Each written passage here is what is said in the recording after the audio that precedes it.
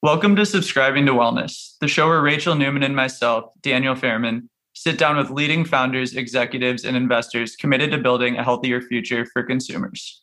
Today on Subscribing to Wellness, we are joined by Mark Leavitt, co-founder and managing partner of Enlightened Hospitality Investments. Mark serves on the boards of Joe Coffee, Salt and Straw, Goldbelly, Dig, and Bonza.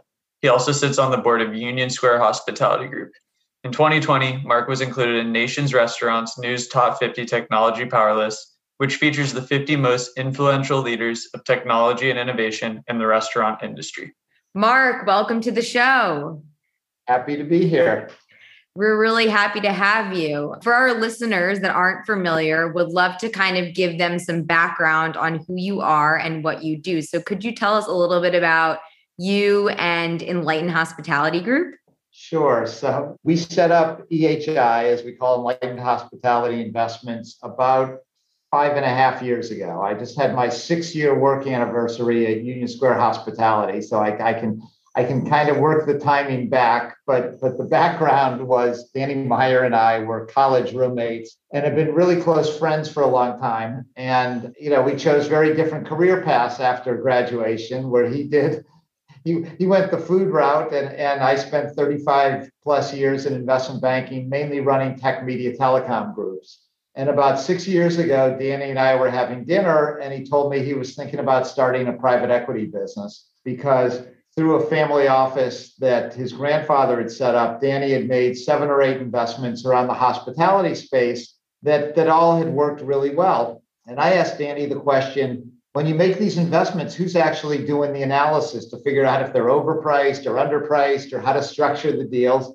And he looked at me like I had 2 heads and said, oh, I'm just backing management teams who share a vision and who share a culture and put their employees first and prioritize this way. And I listened to all this and I said, once again, I think our skill sets are pretty complementary and we could probably be dangerous together. So that was the precursor for coming over and joining. I brought over a guy named Pete Mavrovidis, who had worked with me since being assigned randomly to me in 2004. He'd gone to University of Chicago, was randomly assigned as an analyst to my investment banking group at Jefferies, and has worked with me ever since. So Pete came over as our third partner, and we spent really the first year trying to figure out how this fit with USHG and where the sweet spot was and what we were trying to do. So at that time, Union Square Hospitality Group was 15 full-service restaurants, a consulting business called HQ, which stands for Hospitality Quotient, and a catering business called Union Square Events. And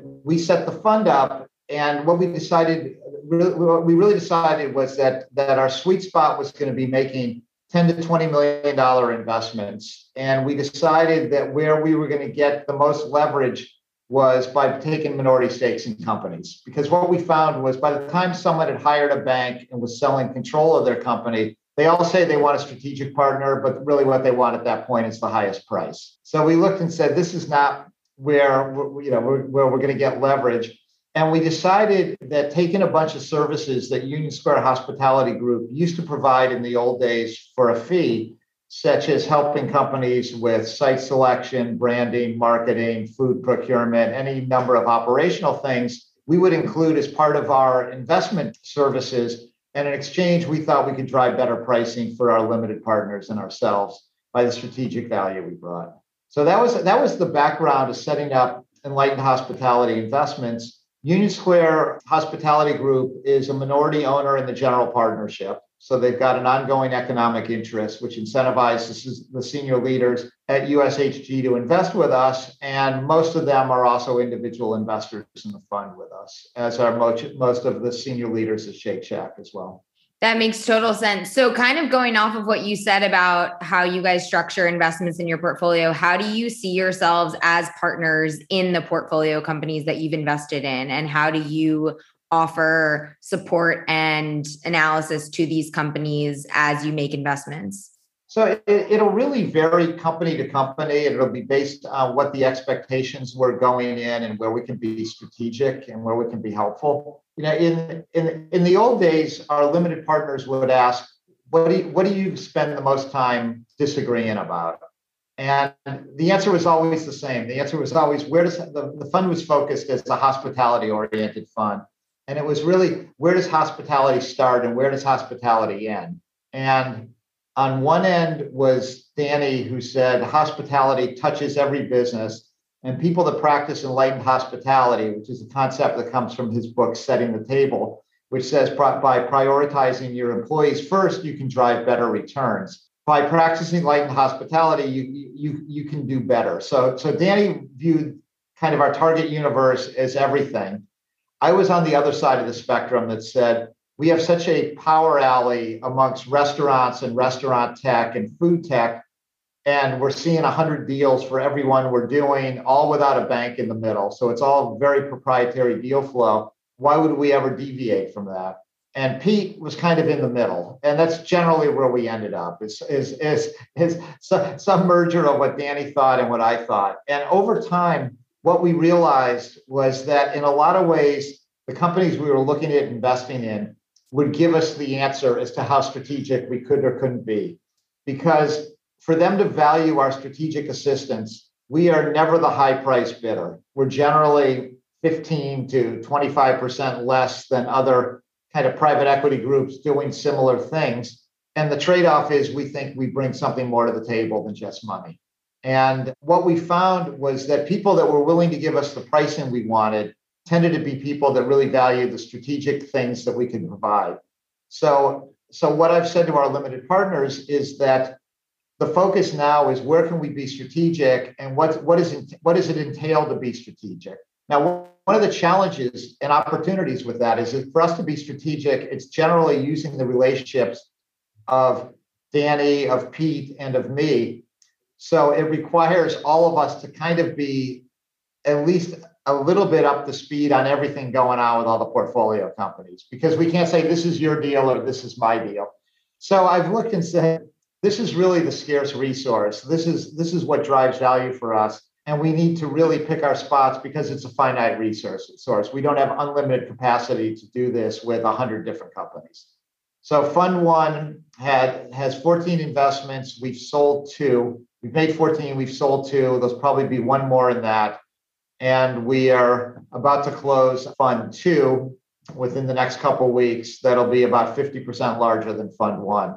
So the challenge is finding opportunities. One of the things we've seen is we like all the companies we invested in. When COVID hit, we did a hard look saying, is there anything if we could get ourselves out of now we would do? There was a couple issues, companies that had more issues than others because generally they had big exposure to the New York City marketplace, and they were serving lunch, for example, in New York City, and no one was in the office towers. So aside from that, we liked all the companies we invested in and said, we really want to make sure they have adequate capital to get to the other side because we still believe in the thesis that we took on to make the investment. And we also think on the other side, it's going to be a better operating environment for a lot of these brands. Real estate prices are going to be less. There's going to be less competition of other fast casual brands and other CPG brands. So we think it's a pretty bright outlook right now going forward. That makes total sense. Well, congratulations on almost closing Fund 2. That's always a fun time. I'm sure you've been very busy with that. Is Fund 2 looking in the same space as Fund 1 in terms of the types of investments, or are you guys taking kind of a different thesis with Fund 2? No, exactly same thesis. The portfolio mix we think will look very similar to Fund 1. Got it. Makes sense. I'd love to dig a little bit deeper into Fund 1 and kind of so where Enlightened Hospitality Group sits and the investments that you guys have made thus far is a very varied range in terms of like hard consumer companies in actual like consumer products, as well as companies like Resi or things like that in the hospitality space. How do you guys kind of differentiate that? And what's your main thesis in investing? So the main thesis in investing is really who do we think practices enlightened hospitality? And that can take on a couple, sometimes it's called conscious capitalism. It's got a bunch of different names, but we jokingly say we want to show that nice people can finish first. And we think that by treating your employees, your suppliers, your community well, that will ultimately drive outsized returns and have a more defensible moat than people that don't do that. So that's the investment thesis. More particularly with things around food or fast casual food brands, we say we want to invest in food that's craveable and brands that have a tribe. So you want a large, passionate group of followers. Something I would say Joe Coffee has in a big way. Salt and Straw ice cream has in a big way. Dig certainly has a passionate tribe of people that love the food. So that's kind of what we're looking for from an investment side. On the half our fund is technology, and in the early days in the hospitality space, they didn't have enough money to spend on technology. So early days were, the owner of the restaurant had his notepad and have its reservations on that, and it had its purchasing on that and its inventory systems. And it was really because there wasn't enough money to invest in technology and technology infrastructure. As the business has become increasingly competitive, they have no choice but to spend money on technology and technology infrastructure. One of the things that went on during COVID was that the rate of technology adoption accelerated probably 2 to 4 years faster than we thought it was going to. The need for online ordering, for better labor management, better inventory management, better customer loyalty programs, customer retention programs became dramatically compounded during the pandemic, and the tech investments increased pretty significantly in value. Yeah, that makes sense. I guess reflecting on, as you guys are closing Fund 2 and the future of Enlightened Hospitality Group and reflecting on Fund 1, are there areas that you are very excited about or looking to dig deeper into as the future grows for Fund 2? Yeah, well, we've done a couple things in the plant-based space, which we think is going to continue to get attention and be attractive. And we're investors in Banza, which is a chickpea pasta company that's growing rapidly. It's the fastest selling pasta brand in Whole Foods, not just better for you pasta, but all pastas. And we invested in Notco, which is a really interesting company. They call it, we view it sometimes as a plant-based food company, but they view themselves as a food technology company. And what they did was they built an algorithm that figures out how to take the taste of a food you're trying to replicate and what mix of plants and vegetables and probiotics gets you to that same taste. Because right now, if you use Impossible or Beyond, it tastes what it tastes like. And the challenge the chef has is how do you mask that flavor to put the flavor they want in it. With Notco, you can go and say, this is the flavor I'm trying to recreate. And the computer algorithm can help figure out how to recreate that taste in a very effective fashion. Do you think like the future of a lot of your investments might be in this plant-based space beyond technology or in the actual consumer food space?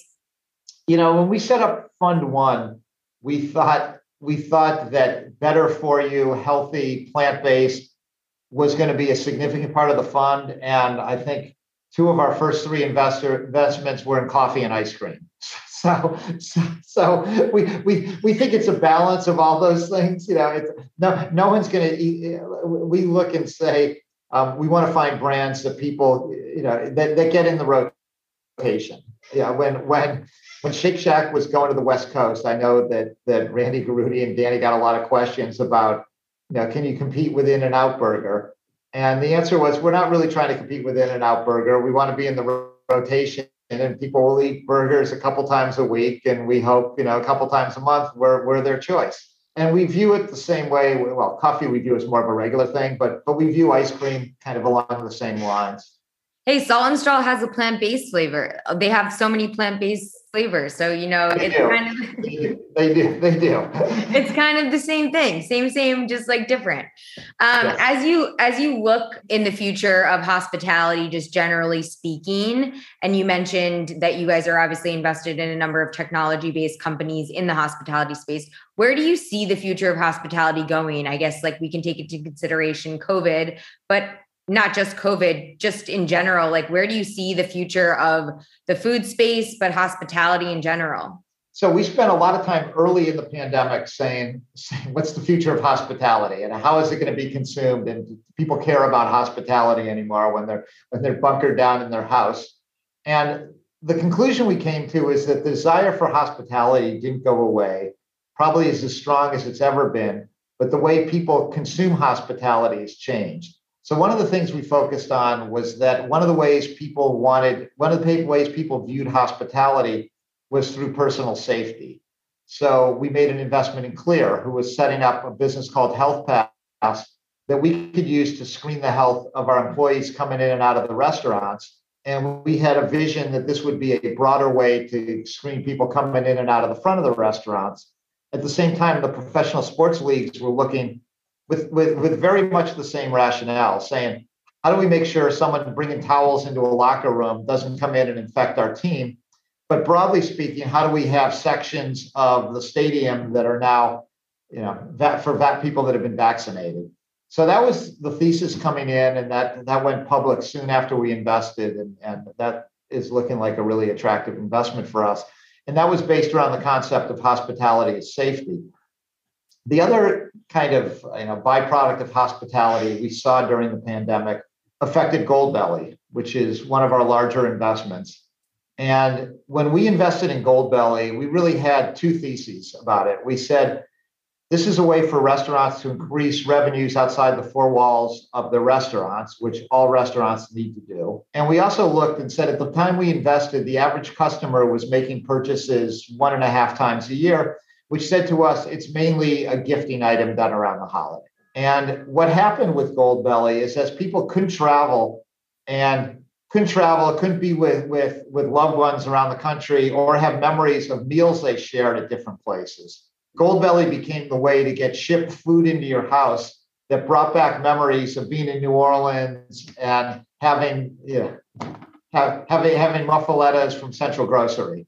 And what happened was customers on Goldbelly started moving towards using these as events or for dinners and purchasing large quantities that way. And it really shifted purchasing habits to the extent that Goldbelly, I now hear Goldbelly as a verb, where someone said, oh, we Goldbellied ribs last night. We Goldbellied this, because we're having a big dinner party. So I think that really touched a different theme around hospitality during the pandemic, which evoked memories and nostalgia and a desire for food that you couldn't, order on Seamless. Yeah, it's an interesting concept. Goldbelly has, I think we talk about it a lot in general of being able, and you mentioned it, being able to get foods that are like so far away or are nostalgic in some way or famous in another way, and being able to have that at the drop of a hat or at your fingertips in like almost like an Uber Eats type of way is incredible. And I think we'll just see it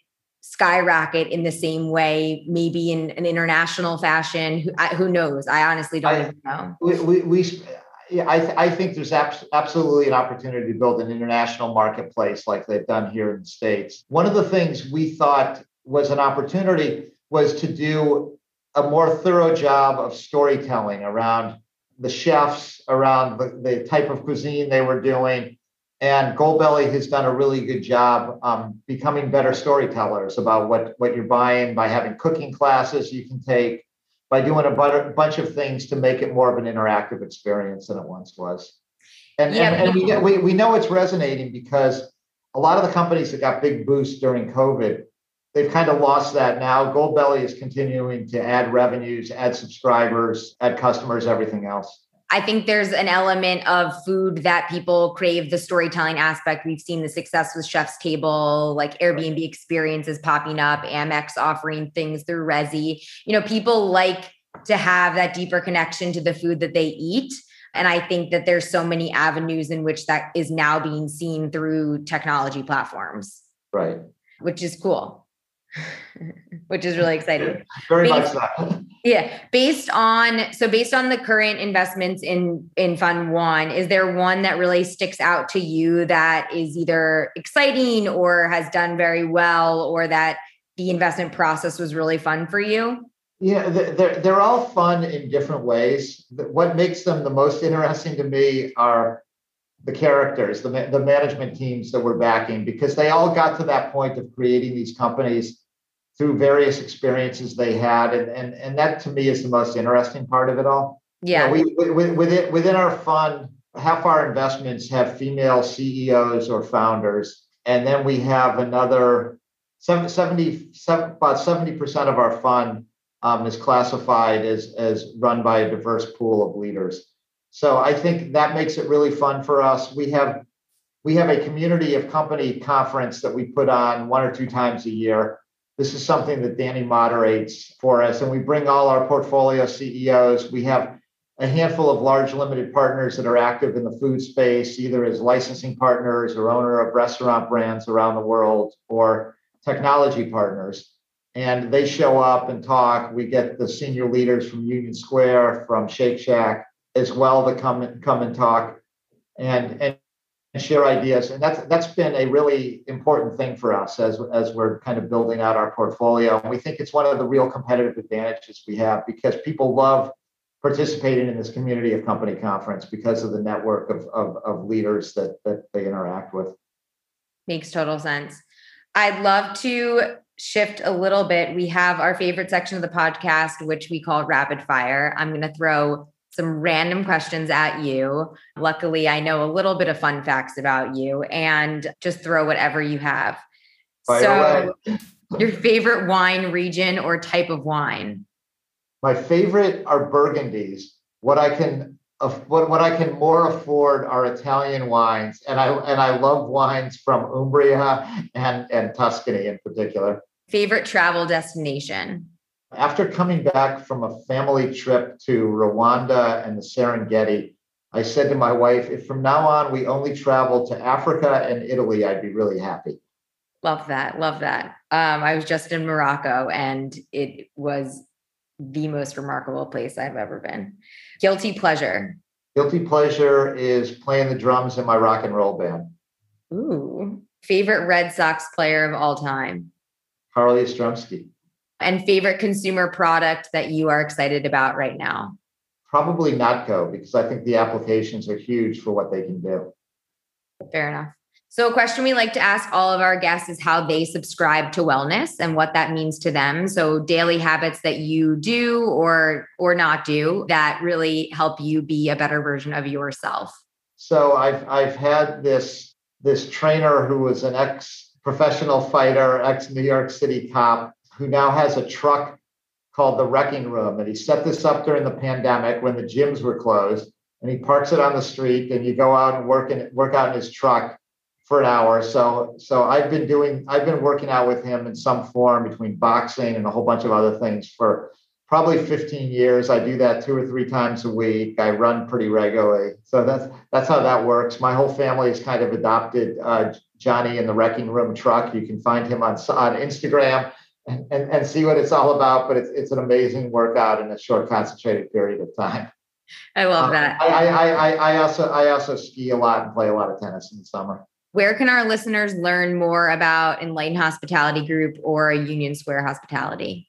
I think we both try to keep our websites pretty active, pretty accurate, up to date, and topical. And with Danny Meyer as one of my partners, you can any given day you can find 3 or 4 things about Danny in the press.